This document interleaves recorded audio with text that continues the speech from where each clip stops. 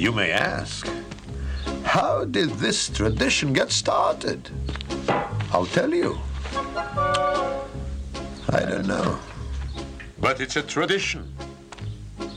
And because of our traditions, every one of us knows who he is and what God expects him to do. Who day and night must scramble for a living, feed a wife and children, send his daily quest. Hello, everyone, and welcome to Let's Talk Torah. I am Rabbi Tzvi Jacobson with New Radio Media, and we'll spend the next hour talking Torah, learning stuff, and having fun while we learn. If you'd like to contact the show, we got a lot of people calling in today, but you can try 844-999-9249. That's 844-999-9249. Or you can always email the show at letstalktorah@gmail.com. Very special guest today from very far away, but it seems Israel is my place where many people like to call me from. We're going to be joined by a woman named Batya Rudel. She's written numerous books. Her most recent book is called On Their Derech. I just give you a little heads up about what the conversation will be.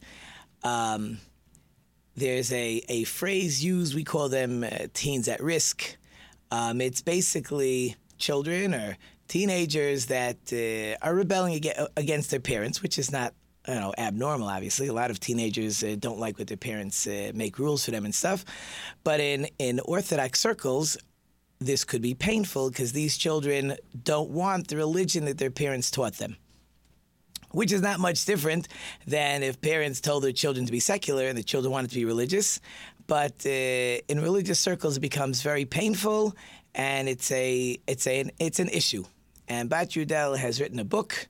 Not so much how to change the children, but I think how to change us, how we have to learn to work with our children. A very fascinating lady. It's called OTD is the phrase people use. It's OTD, on there, most people use it as off the, D stands for derech, but you would say path. She's changed that. She's sort of turned it around, and she calls it on their derech, meaning these children have their path in life, and we have to let them live, and we're going to talk to her about it. It's going to be a fascinating conversation. We got to talk about a lot of things happening this week. Torah portion talks about the sabbatical year. We'll see if we can get into that, about the Jubilee year. And we will be joined again by Rabbi Yonason Goldson of Ethical Imperatives. We haven't spoken in, I would say, numerous weeks. I think he forgets, I forget, holidays, parties, I don't know. But we are definitely looking forward to speaking to Rabbi Yonason Goldson again.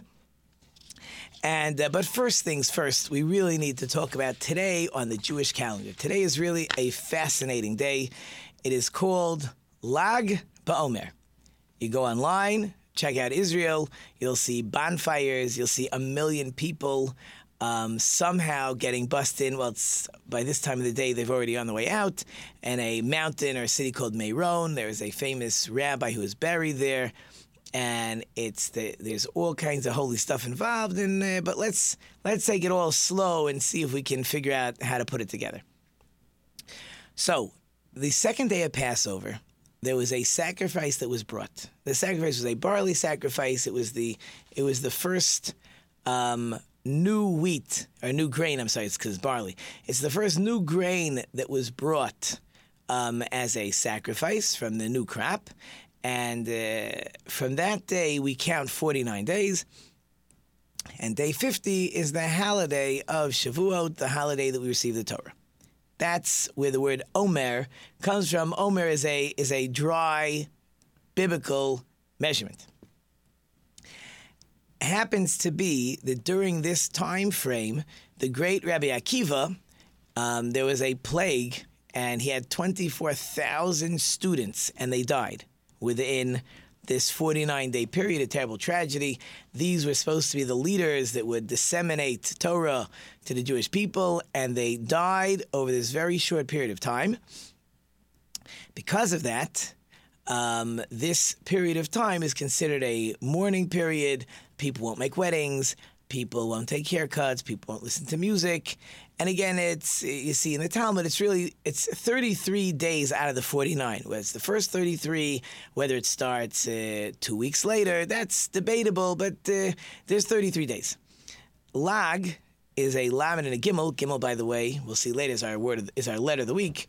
So the numerical value of lamed, which is 30, and gimel is 3, so that's called lag. That's what we call it. That's the 33rd day of the counting.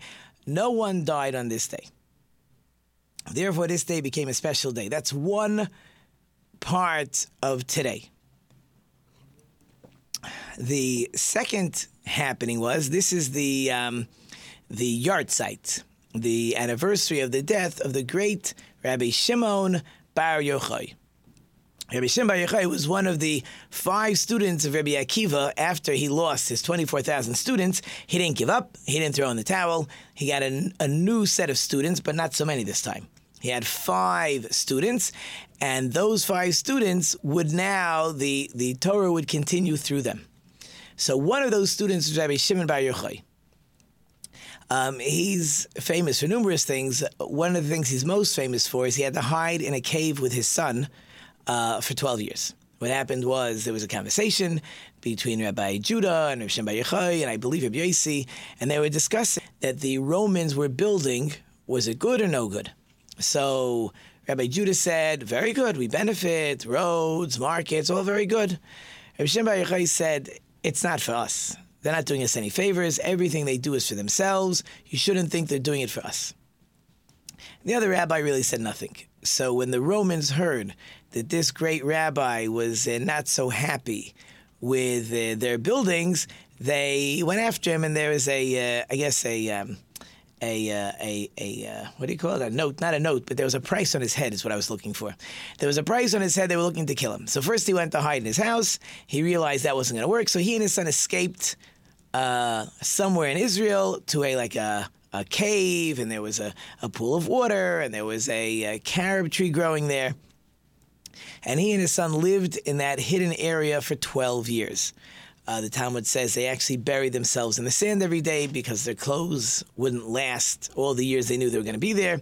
And all they did was study Torah. And they became massively holy because they didn't even deal with the world. They dealt with just 2 rabbis sitting and studying all day long. So much so, when a heavenly voice said, okay, you guys can leave, the decree was annulled, they go out and they wanted to kill them, or they did kill them, they looked at them, who knows what they did. So God says, I don't need you to destroy my world, go back to the cave, you need a year to get back to normal. That was, they were on another mission. Come out a year later, and they were ready to deal with the world. Or the world could deal with them in any case. So this was this great Rabbi Shimon Bar Yochai, and he actually, the Zohar. You've heard of Kabbalah. We talked about it on a show, I don't know, probably last summer. You've heard of the Kabbalah centers. That has nothing to do with Rabbi Shimon Bar Yochai. But this was a great holy man who created the facet of Torah called Kabbalah, which only the greatest scholars now, for the most part, nobody studies it. The stuff out in California, or wherever they do, is all fake. Don't get involved in that. You want more information, you email me. I'll let you know all about it. Or look it up online. But that real Kabbalah, that real Zohar, that real holy stuff that they talk about, that all comes from this Rabbi Shimon Bar Yochai. So, on the anniversary of his death, that's considered a special day. Sometimes we think it should be a sad day. It's actually considered a special day. His soul will go even higher than it was the year before. Fire is symbolic of Kabbalah and the Zohar and stuff like that. So, and a lot of the stuff that he gave us is not, in other words, in the Torah, there's basically your straight black and white, for the most part, commands. Then you have other stuff. For example, people have a custom, they don't give their boys a haircut till they're 3 years old. It doesn't say that anywhere in the Torah. That's what we call Kabbalah. There's different types of holy things that people will do, and that all comes from him. So there's all kinds of, we'll call it parties for lack of a better phrase. They will celebrate, they will dance, they will sing, they'll have meals, they'll party. Schools have always taken the day of Lag BaOmer to sort of be an off day. Now, we don't leave the children home, but it's a day where we go out into the fields, we go to the parks. Today we were afraid of rain, in the end it didn't rain, so we went to the park, and I did with my class what my third grade teacher did when I was little. We play baseball. Now, I got to tell you, for those of you who have children, they're athletic, this is not the kind of baseball game for you. All wonderful children. I have 25 students this year, but most of them barely know how to hold a baseball bat. I mean, I guess it was comical. You know, boy comes up, he's holding the bat wrong. I say, have your shoulder facing me. He turns his back shoulder instead of his front shoulder. He turns around. He's standing on the base. So one of the things I do, it's really for my class, it's their, as third graders, this is when I start to teach them how to play baseball. I'll draw a line, I'll show them how to stand, I'll show them how to hold their hands, I'll try to show them how to hold the bat. It doesn't always work. We play with a T-ball. I like lady softball, actually, but first of all, this class, I'm not sure if they're strong enough. A real softball would never work for them. They're just not strong enough. But they have their gloves, and they're in the field, and they'll hit the ball, and it'll bounce, and somebody will pick it up, and he'll throw it over the first baseman's head, and the kid will run to second base. He doesn't know when to run, how to run, who to run, what to run. But slowly but surely, we figure it out. We explain to me what to do. I won't throw the ball to the first baseman if it comes to me. I will roll it to the first baseman. And if he manages to pick the ball up, he'll get the guy out. If it goes right past him, okay, it goes right past him. A few of them surprise you. A few of them actually can swing. One of my littlest guys, he had such a sweet swing. The first time he hit the ball, my mouth dropped. Like it went past second base. It was fantastic. And the guys who in their life never hit a ball, you make them choke way up, so they're just trying to tap it. You tap it, and it goes. So we had a great time, play for about an hour and a half, come back to school, and we have a barbecue lunch, and then we have some more time outside, and we had these bouncy slides and stuff. It was really a fun day. I'm not exactly sure what baseball or bouncy things or any other trips we take them on exactly has to do with the great Reb Shimon Bar Yochai or the fact that the students of Rabbi Akiva stopped dying on this day. But it's something that schools, students, teachers have been doing forever. So if we've been doing it forever, we keep on doing it forever. But it was really a great day. We had a great time. It happened to be, it was cloudy. So even though we thought it was going to rain and I didn't bring my stuff, I didn't have a hat, and I had to get a water bottle, and I didn't have a glove, but it worked fine. It was very good. Went to the park. Not too many puddles after this morning's thunderstorm. We had a really, really good time. Okay. That's Lag BaOmer. And in my few minutes left, let's just talk quickly. This week's Torah portion talks about the sabbatical year. The sabbatical year works like this. In the Jewish, we'll call it calendar, the years work on a 7-year cycle. We're not going to get into it. Different tithing has to be done, given to different people during the first 6 years. The 7th year in Israel, all the fields have to lay fallow. You cannot do anything. No planting, no plowing, no fertilizing. The fields are left alone. Again, if the field will get destroyed, you can keep it so it won't get destroyed. But we're not planting stuff. We're not going to harvest stuff. The fields are actually considered ownerless. It doesn't mean I can, claim a stake and say this is my field.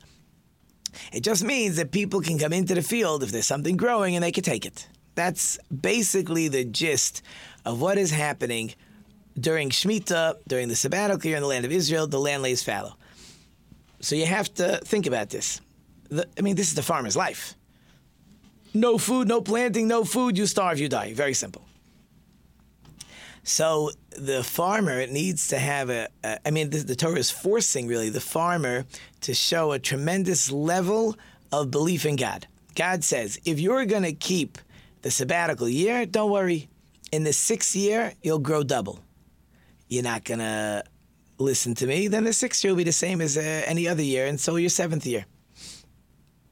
So in the 50s, I believe in the 50s, there was a moshav. It was a farm, one of these farm communes, I guess you would call it a kibbutz maybe, called Kayamius in Israel. And in those days, most of the farms, they were all owned really by the government, but most of the farms were not religious. I don't want to say they were anti-religious, but many of them probably were. And they didn't keep the sabbatical year. But this one farm commune did. It was a religious, either moshav or kibbutz. And what happened was, the Israeli government said to them, listen here, you are going to plant in the 7th year. We don't give you farmland for nothing. You don't get to just take a year off. So they said, oh, come on. Torah says we're not allowed. They said, we can't there has to be a certain amount of food produced every year. We need it for the economy. So the leaders of this Kayamiyah said to the government, they said, look, you keep records every year of what every farm grows. Why don't you watch what happens to us in the 6th year, and you'll see if we're right or if we're wrong. Well, let's use the number 600 for argument's sake. Let's say the average farm of that size in that area produced 600, I don't care if you call it metric tons, I don't care if you call it boxes or bags, I don't care. 600 was the number produced every year. All the farms, 590, 610, give or take, 20, 30, 40, depending on the year. All of a sudden in the 6th year, and this is documented because they keep all these records. So all of a sudden in the 6th year of the cycle, this Kayamiyas, they grew 1,200. 1190, 1210, something in that range. I don't remember the exact number. And all the other farms in the area created 600. So they went back and said, see, we told you, we're supposed to have 600 a year. If we're going to take off the 7th year, God said you're going to get it in the 6th year.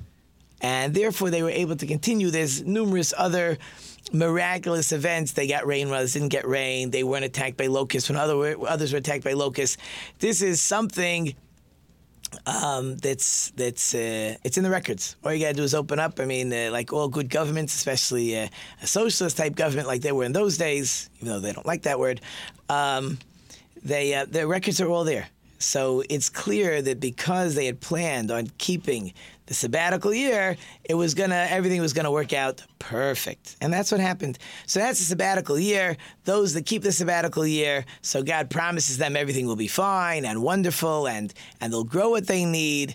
And nowadays it happens to be there's like a rebirth over the last 15, 20 years. Numerous farms are taking care of keeping Shemitah, and it's like going back to their roots. It's really quite fascinating. So I'm just about up to my break. So I, again, am reminding you, when we come back, we're going to be joined by Batya Rudel, author of On Their Derech. So please hold through the break, and we will be right back.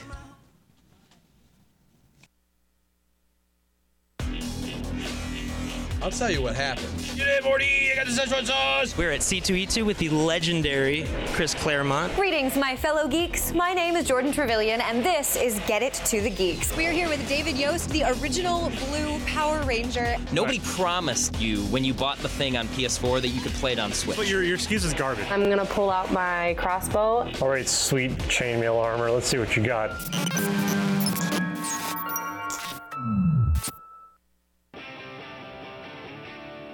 Detroit. It's the home of some of the world's most talented artists. It's where techno and Motown were born. It's a city where you can experience raw, untamed rock and roll. I'm Ben Rose, and I'm inviting you to join me weekday afternoons from 4 to 5 for the Motor City Juke Joint. I'll have interviews with musicians, info on what's going on around town, and a playlist curated by me just for you. It's all right here on NewRadioMedia.com. No, I'm not back. No, on commercial. Are we good? Yeah, we're on commercial. Yeah, she's... Yeah. Are we good? We're good? Yes. Okay. And the experts say the so same we is have our probably guest. true for humans. The study from the University of Medicine in Berlin and McMaster University in Canada found that stress can exacerbate skin disease by increasing the number of immune cells in the skin. Now, these immune cells are believed responsible for initiating and perpetuating skin diseases that can make you itch. The report in the American Journal of Pathology indicates that doctors were able to prevent stress-induced increases in white blood cells in the skin by blocking the function of the proteins that attract these immune cells to the skin in the first place. Now, more work is certain to come in this area of research. With another prescription for your health, I'm Dr. Jim Bragman. Hear my homeland calling me. Hear my homeland calling. There's a fire burning in my belly. And we're back. And as promised, we are joined by Bat Rudel, columnist for the Hamodia and Bina magazine, a prolific writer, that's a good word, and now her most recent book, which started out as a 12-week column on OTD, author of Honor Derech. Batya, how are you today? Baruch Hashem, thank you. I'm very good. Although we're very hot. We're very hot over here in Eretz Israel. How hot? Very hot. It's 110 degrees up north. Oh, that's really hot. Because this is our first warm day, and it's barely in the high 70s. For us, that's hot. Oh. Okay. I hope you have air conditioning. Baruch Hashem, yes. Okay, good. Baruch Hashem for that. So I gave everybody a little bit of a heads up. We talked about OTD, just a little bit for some of the phrases so people be familiar. But before we start, who is Bat Rudel? Oh, that's a good question. Who is Bat Rudel? Oh, you needed to give me the heads up on this one. Oh, okay, I'm going to help you. I'm a Balas Tshuva, which for those of you who are not familiar with the terminology, I'm not quite sure probably they're not. Audience I'm speaking to.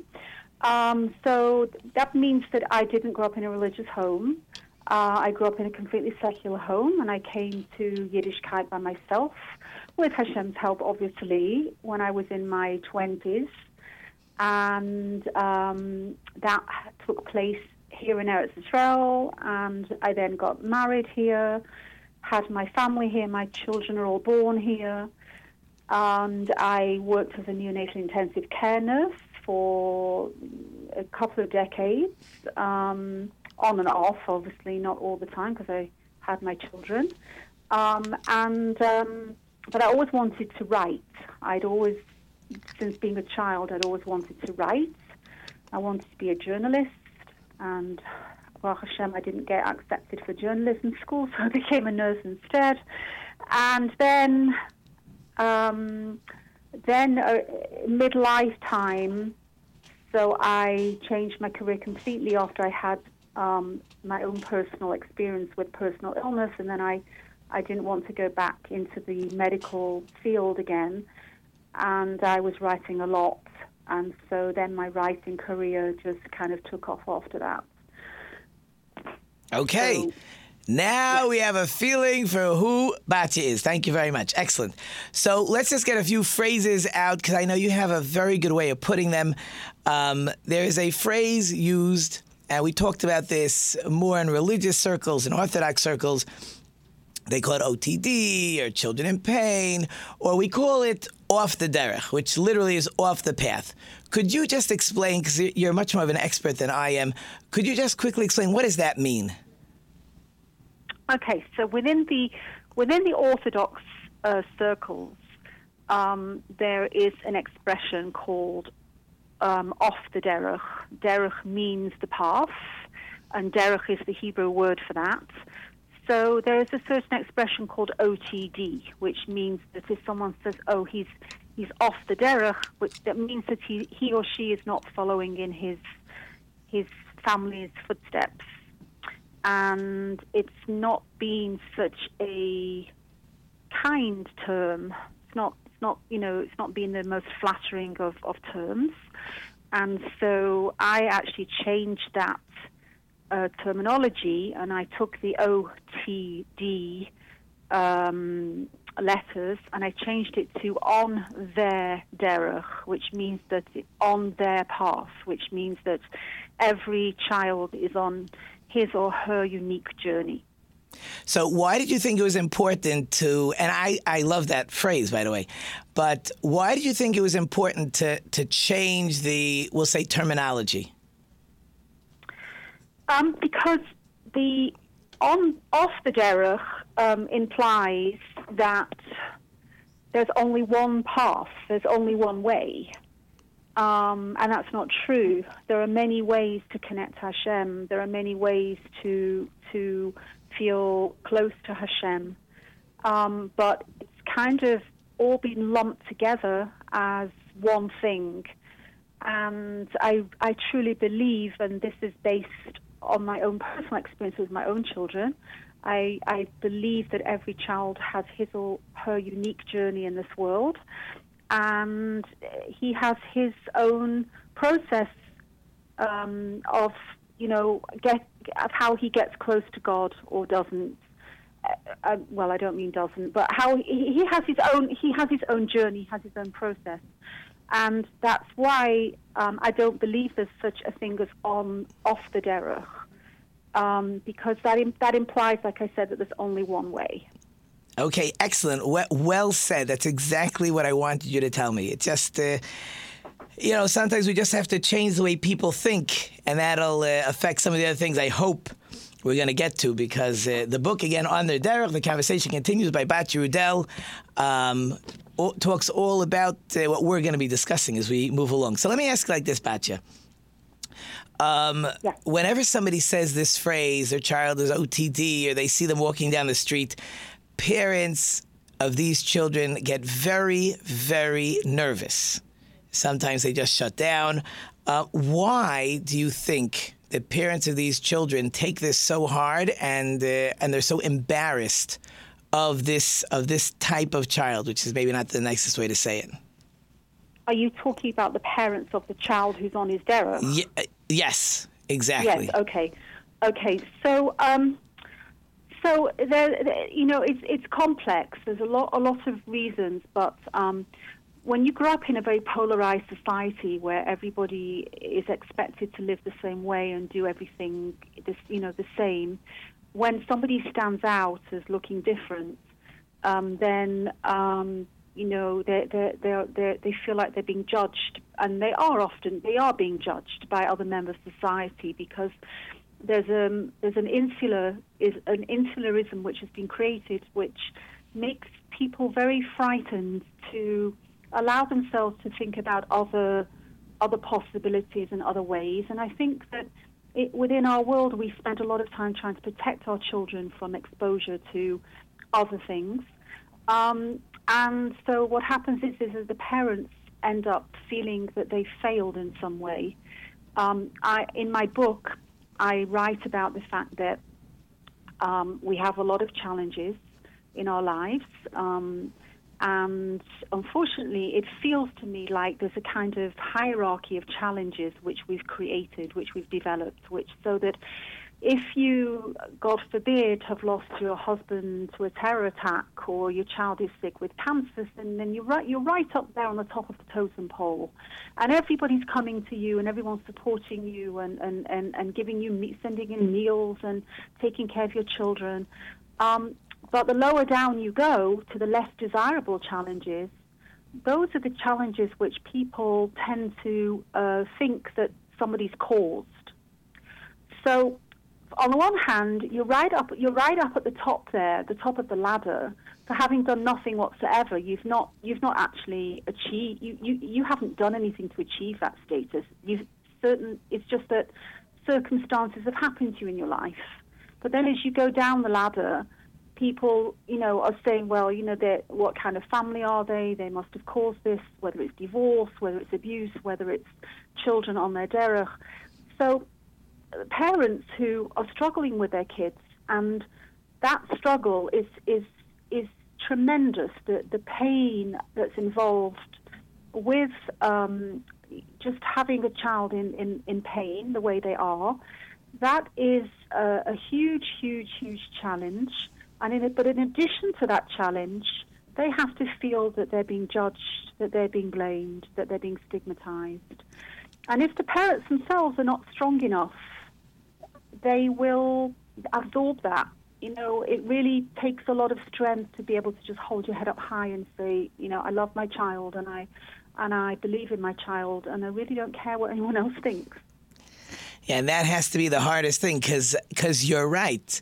We are unfortunately busy judging everybody else's. We judge the house they build, the car they drive, the schools their children go to. And sometimes I wonder if their child is not, we'll say, towing the straight and narrow. So now I get to judge them again. And unfortunately, maybe that judging allows me to sort of, build myself up to say, oh, I must be better because look at what kind of child they raised. Do you ever find that? Right.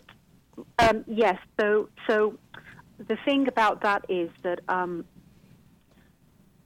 what keeps me going is that I remember that the definition of success is not something we can really understand in this world. Like we don't really know what the true definition of success is. Only Hashem knows that. So yes, there are plenty of people who walk around thinking that they've been successful because their children have turned out well in inverted commas according to their standards, and therefore they are considered to be successful. But actually, I think we're going to be surprised to find out what success really is. And sometimes people are just given very challenging children, and Hashem has chosen those parents for that mission. And there are other parents who have not been chosen for that mission. Maybe they have another challenge they've been chosen for. But the outcome of anything has got nothing to do with how my children turn out has got nothing to do with me. The hishtadlus that I put in, the effort I make is what I get my reward for or what I get my punishment for, depending on whether I've done enough of it. But the actually end result is nothing to do with me. And that means that if your child turns out well, that's nothing to do with you either. So that's just something I think that's really important to remember, that it's every outcome is completely determined by Hashem. Right, that is really an amazing thought, and I think important for all parents to look at. And it was to recognize, my wife says this all the time, and I'm not impressed if a teacher takes care of my A student. What do you do when you have my failing student? Can you help that one? Mm-hmm. So, Batya, I'm just about up to a break. So we take about a 2-minute break. Can you hold through the break with us? Yeah. Perfect. So we're up to break. You're listening to Bat Rudel. So much information, so little time. We're going to do the best we could. So please hold through the break. You're listening to Rabbi Tzvi on Let's Talk Torah, and we're going to be right back. I'll tell you what happened. G'day, Morty. I got the Szechuan sauce. We're at C2E2 with the legendary Chris Claremont. Greetings, my fellow geeks. My name is Jordan Trevelyan, and this is Get It to the Geeks. We're here with David Yost, the original blue Power Ranger. Nobody promised you when you bought the thing on PS4 that you could play it on Switch. But your excuse is garbage. I'm going to pull out my crossbow. All right, sweet chainmail armor. Let's see what you got.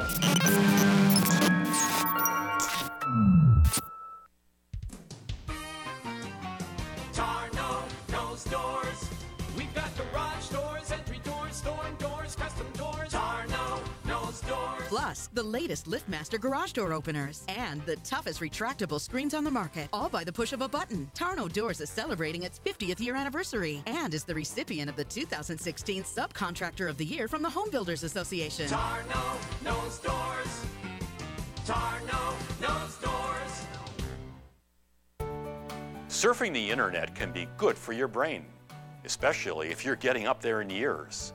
UCLA scientists say that the internet searching helps to stimulate your brain function by triggering centers in your brain that control decision-making and complex reasoning.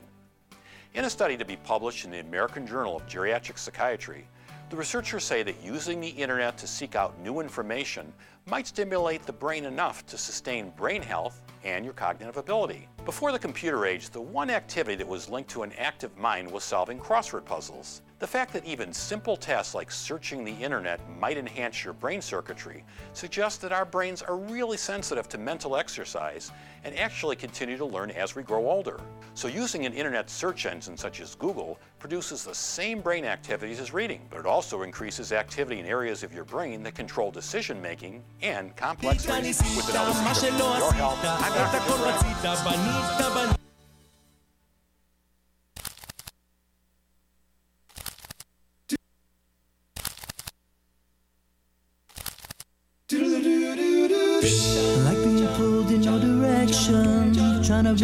Okay, we're back.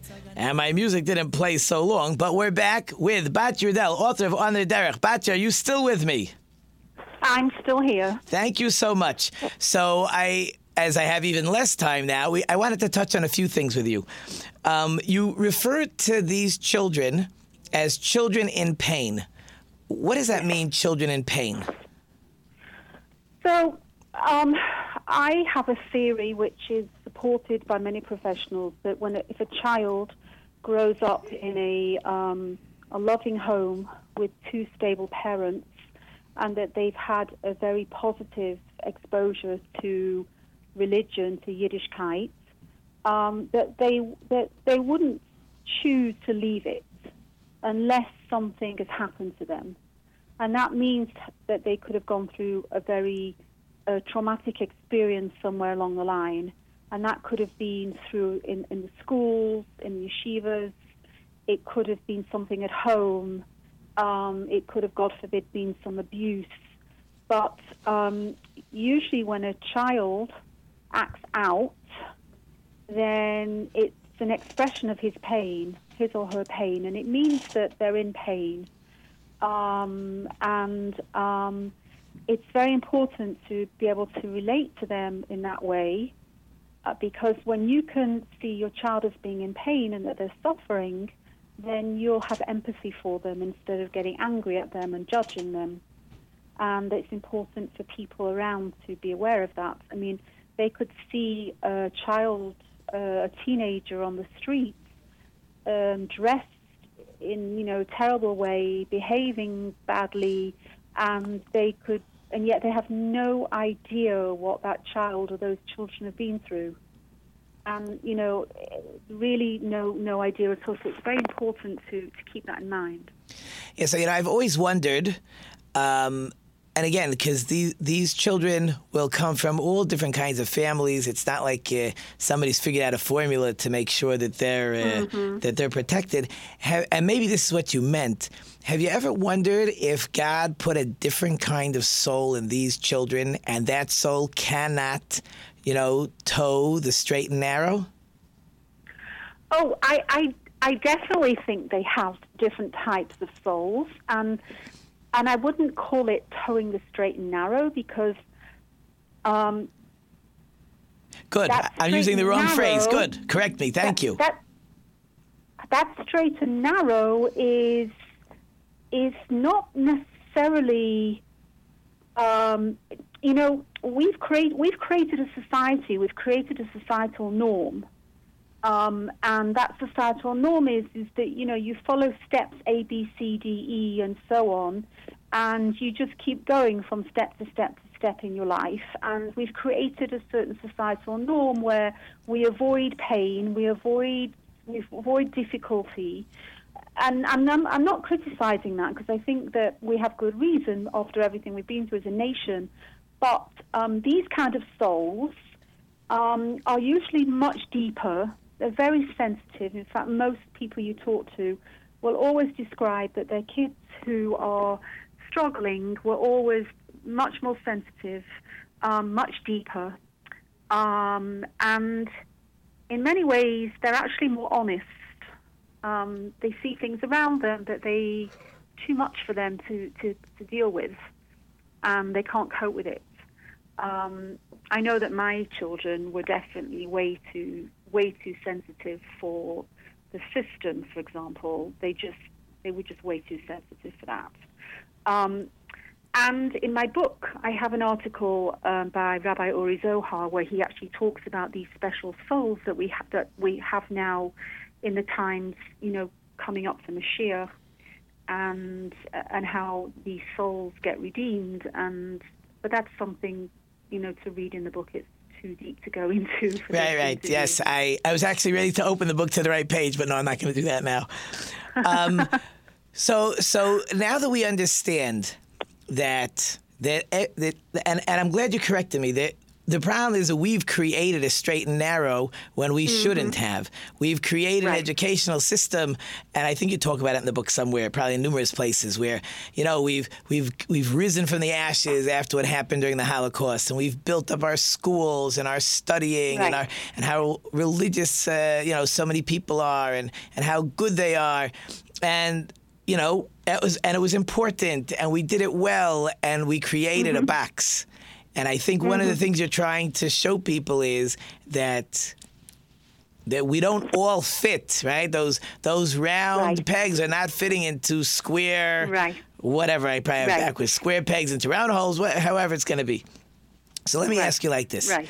So now, once we can understand that there's different children and they don't all fit into our regular educational system and they're deeper and things bother them that don't bother others, or maybe they've gone through some type of trauma. So I think everything starts with children talking to parents and parents understanding their children. How do parents do that? So, obviously, the closer children are to their parents and the more of an open relationship they can have with them, the better. And that's something which is created from a very young age. So the parents, for example, shouldn't be frightened of kids when they're even young asking questions about God and God's existence. And if they don't know how to answer those questions, they should find somebody who does know how to answer them and not just squash the kids down and tell them, you're not allowed to ask such things. But in all fairness, no matter how close parents are with their children, if a child goes through something traumatic, and I use the example, unfortunately, of some kind of abuse, no matter how much you tell your child that they should come and tell you if something happens to them, the kids don't do it, because they're too ashamed and they're too embarrassed. So they don't come and share it. And what happens usually is that when they reach puberty, if this is something that's happened when they're young, when they reach puberty, then they start to express certain behavior, which looks like on the surface, it looks like they're showing a displeasure towards Yiddishkeit. With girls, they'll change the way they dress. The boys will stop davening, they change their social groups, they start exhibiting risky behavior. And the parents, often they react towards that. So then they end up having this conflict, this fight about Yiddishkeit things, when the real reason for this behavior is some trauma or something that they've experienced which they've not told anyone. Now, in a case where, for example, the parents have had a basically good relationship with their child and the child suddenly changes when they hit their teenage years, so yes, that child may engage in some extremely risky behavior, but if that relationship with the child is good, then they will hopefully be able to help and support them through that journey, and the chances of that child having some kind of recovery, and recovering is much higher than parents who don't have a good relationship with their child. Yeah, but not every. So I think parents wanna understand. Sometimes I want to tell my child what's right, what's wrong. Children are always challenging parents. That's part of being a teenager. Mm-hmm. So do I have to say, well, I can't discipline my child because maybe he's going off the derech, or maybe as soon as he does something that he's changing his social groups, changing how they're dressing, I immediately have to get help because maybe he's been abused. Is this a quandary for parents? Like, what are they supposed to do? Okay, so if your child is expressing signs of difficulty and struggle, all you can really do is just be there for them and let them know that you're there for them to talk to if they want it.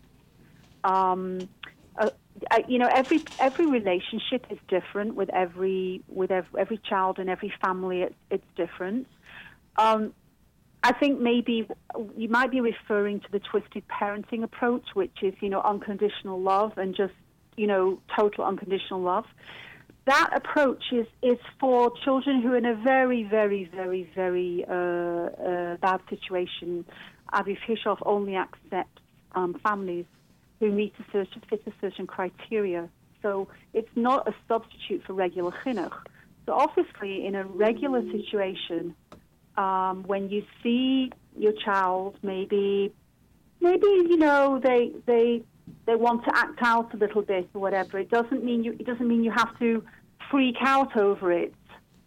So, sometimes I believe personally that we have to let our children form their own relationship with Hashem instead of trying to tell them how to do it, and let them come to it, which means that we don't have to get so nervous if we see that our child is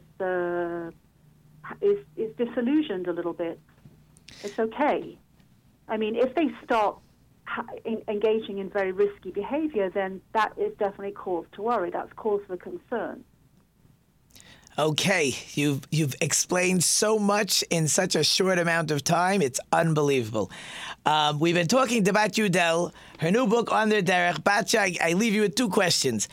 How can someone get your book, and what would you like to leave us with?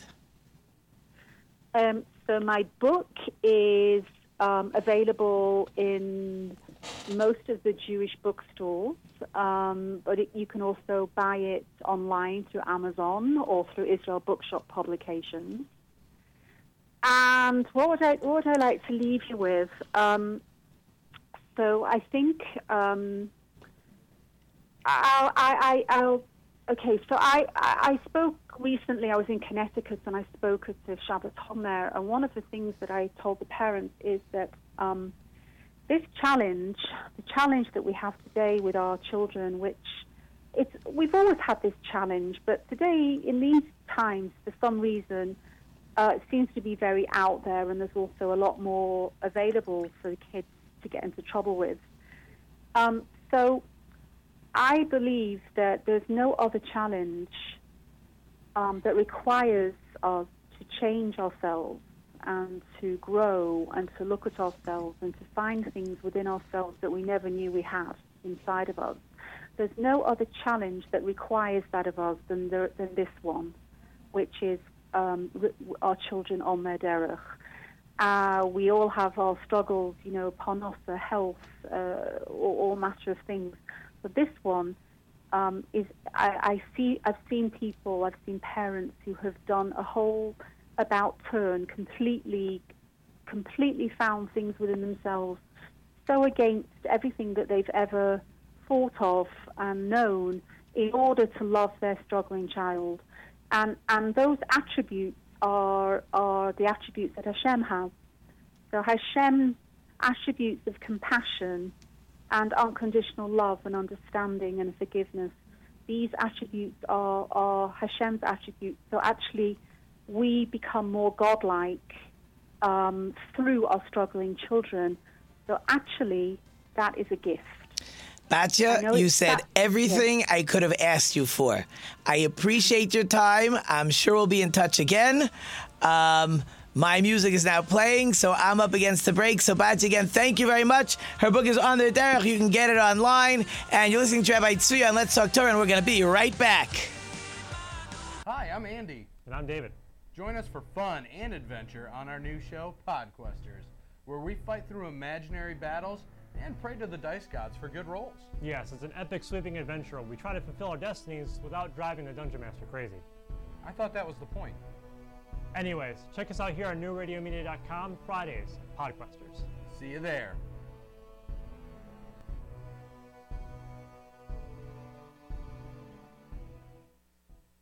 At times we see a guy running down to first base, and it turns into a hobble. Get umped. I mean, that's getting umped. That can't be the same guy. Can't be the same guy.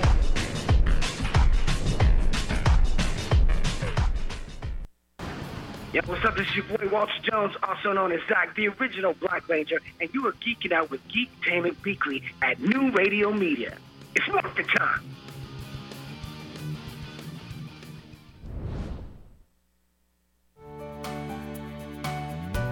The Bee Gees song, Staying Alive, just might help someone you know stay alive.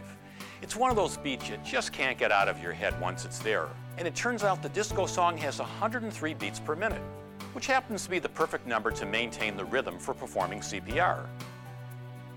A study out of Illinois found that doctors and medical students who listened to the song while they were practicing CPR not only performed flawlessly, but they also remembered the technique 5 weeks later. The keys to CPR are performing the technique aggressively, that is, pushing hard enough and pushing on the chest fast enough to force the blood to where it needs to go. So when it comes to proper technique, it turns out that compressing the chest to the beat of staying alive really can help the victim stay alive. With another prescription for your health, I'm Dr. Jim Bragman.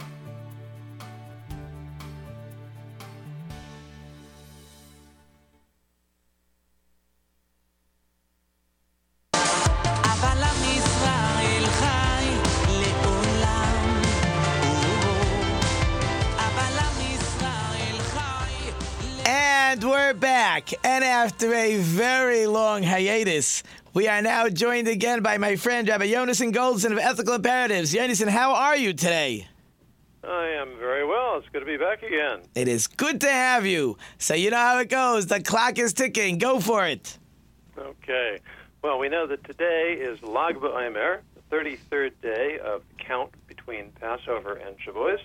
And it celebrates, among other things, the ascension to heaven, the yard site of Rabbi Shimon Bar Yochai, who was a fascinating character in history.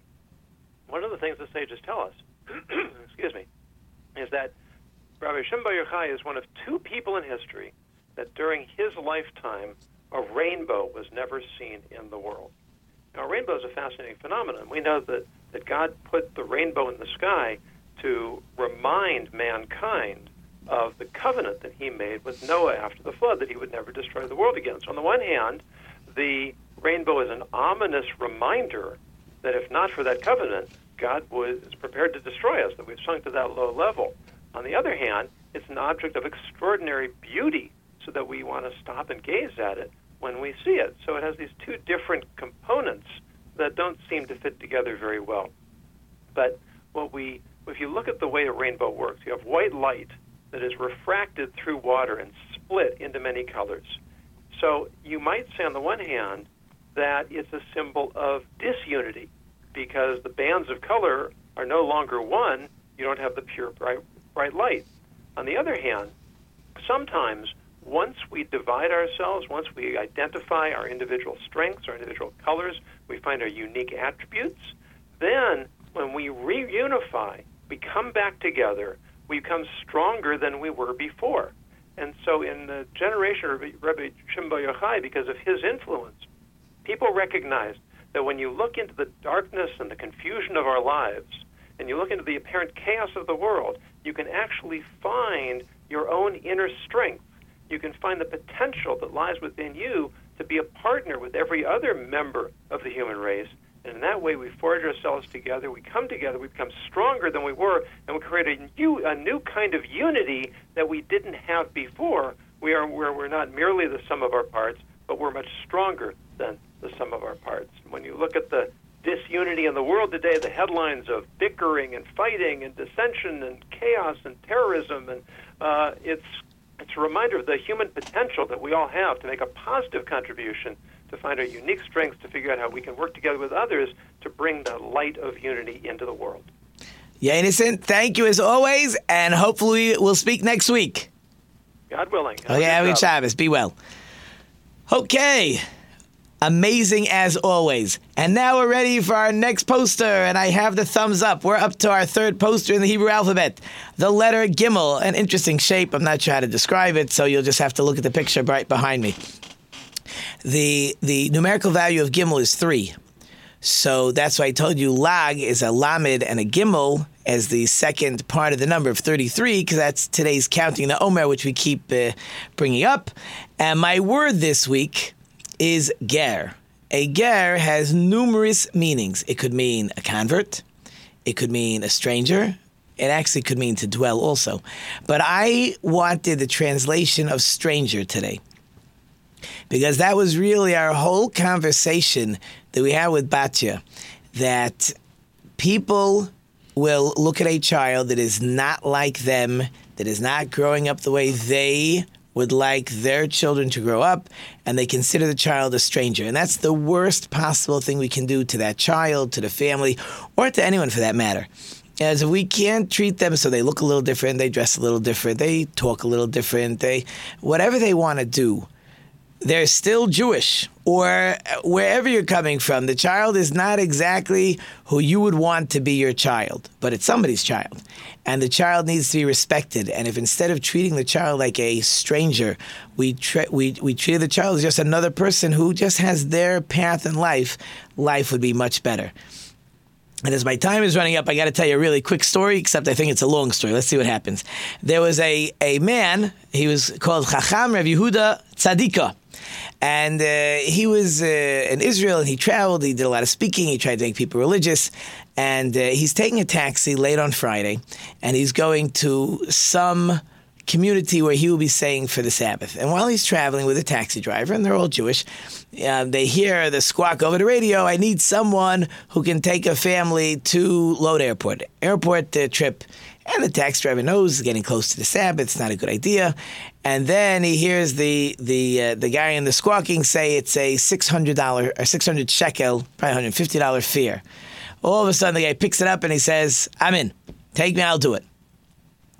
And this Rabbi Tzadika is listening. He feels so bad. He says, come on, you can't take this ride. You know, it's going to be on Sabbath. He says, come on, it's a lot of money. What do you want me to do? So this Rabbi Tzadika opens his wallet, pulls out 600 shekalim and said, here's the 600 shekalim you were going to lose. Don't take the fare.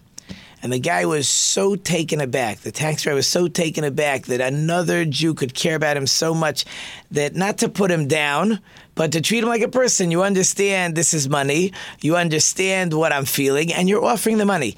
The story doesn't say if the taxi driver offered or not, but the taxi driver said, fine, I'm not taking the family. What's interesting is, like 10 seconds later, a call came back, family canceled, the ride is not happening. Anyways, we've had a fantastic show. I hope you learned a lot, and it's really time to say goodbye. So again, thank you to our wonderful sponsor listeners. I couldn't do it without you. Thank you to our wonderful production team. A lot of new people, a lot of new faces. Cole, Stephanie, Kelsey, Zach, Angel, lots of people here. I hope I've left you some food for thought. Until next week, I am Rabbi Tzvi Jacobson. You've been listening to Let's Talk Torah New Radio Media. And until next week, don't forget to think about it.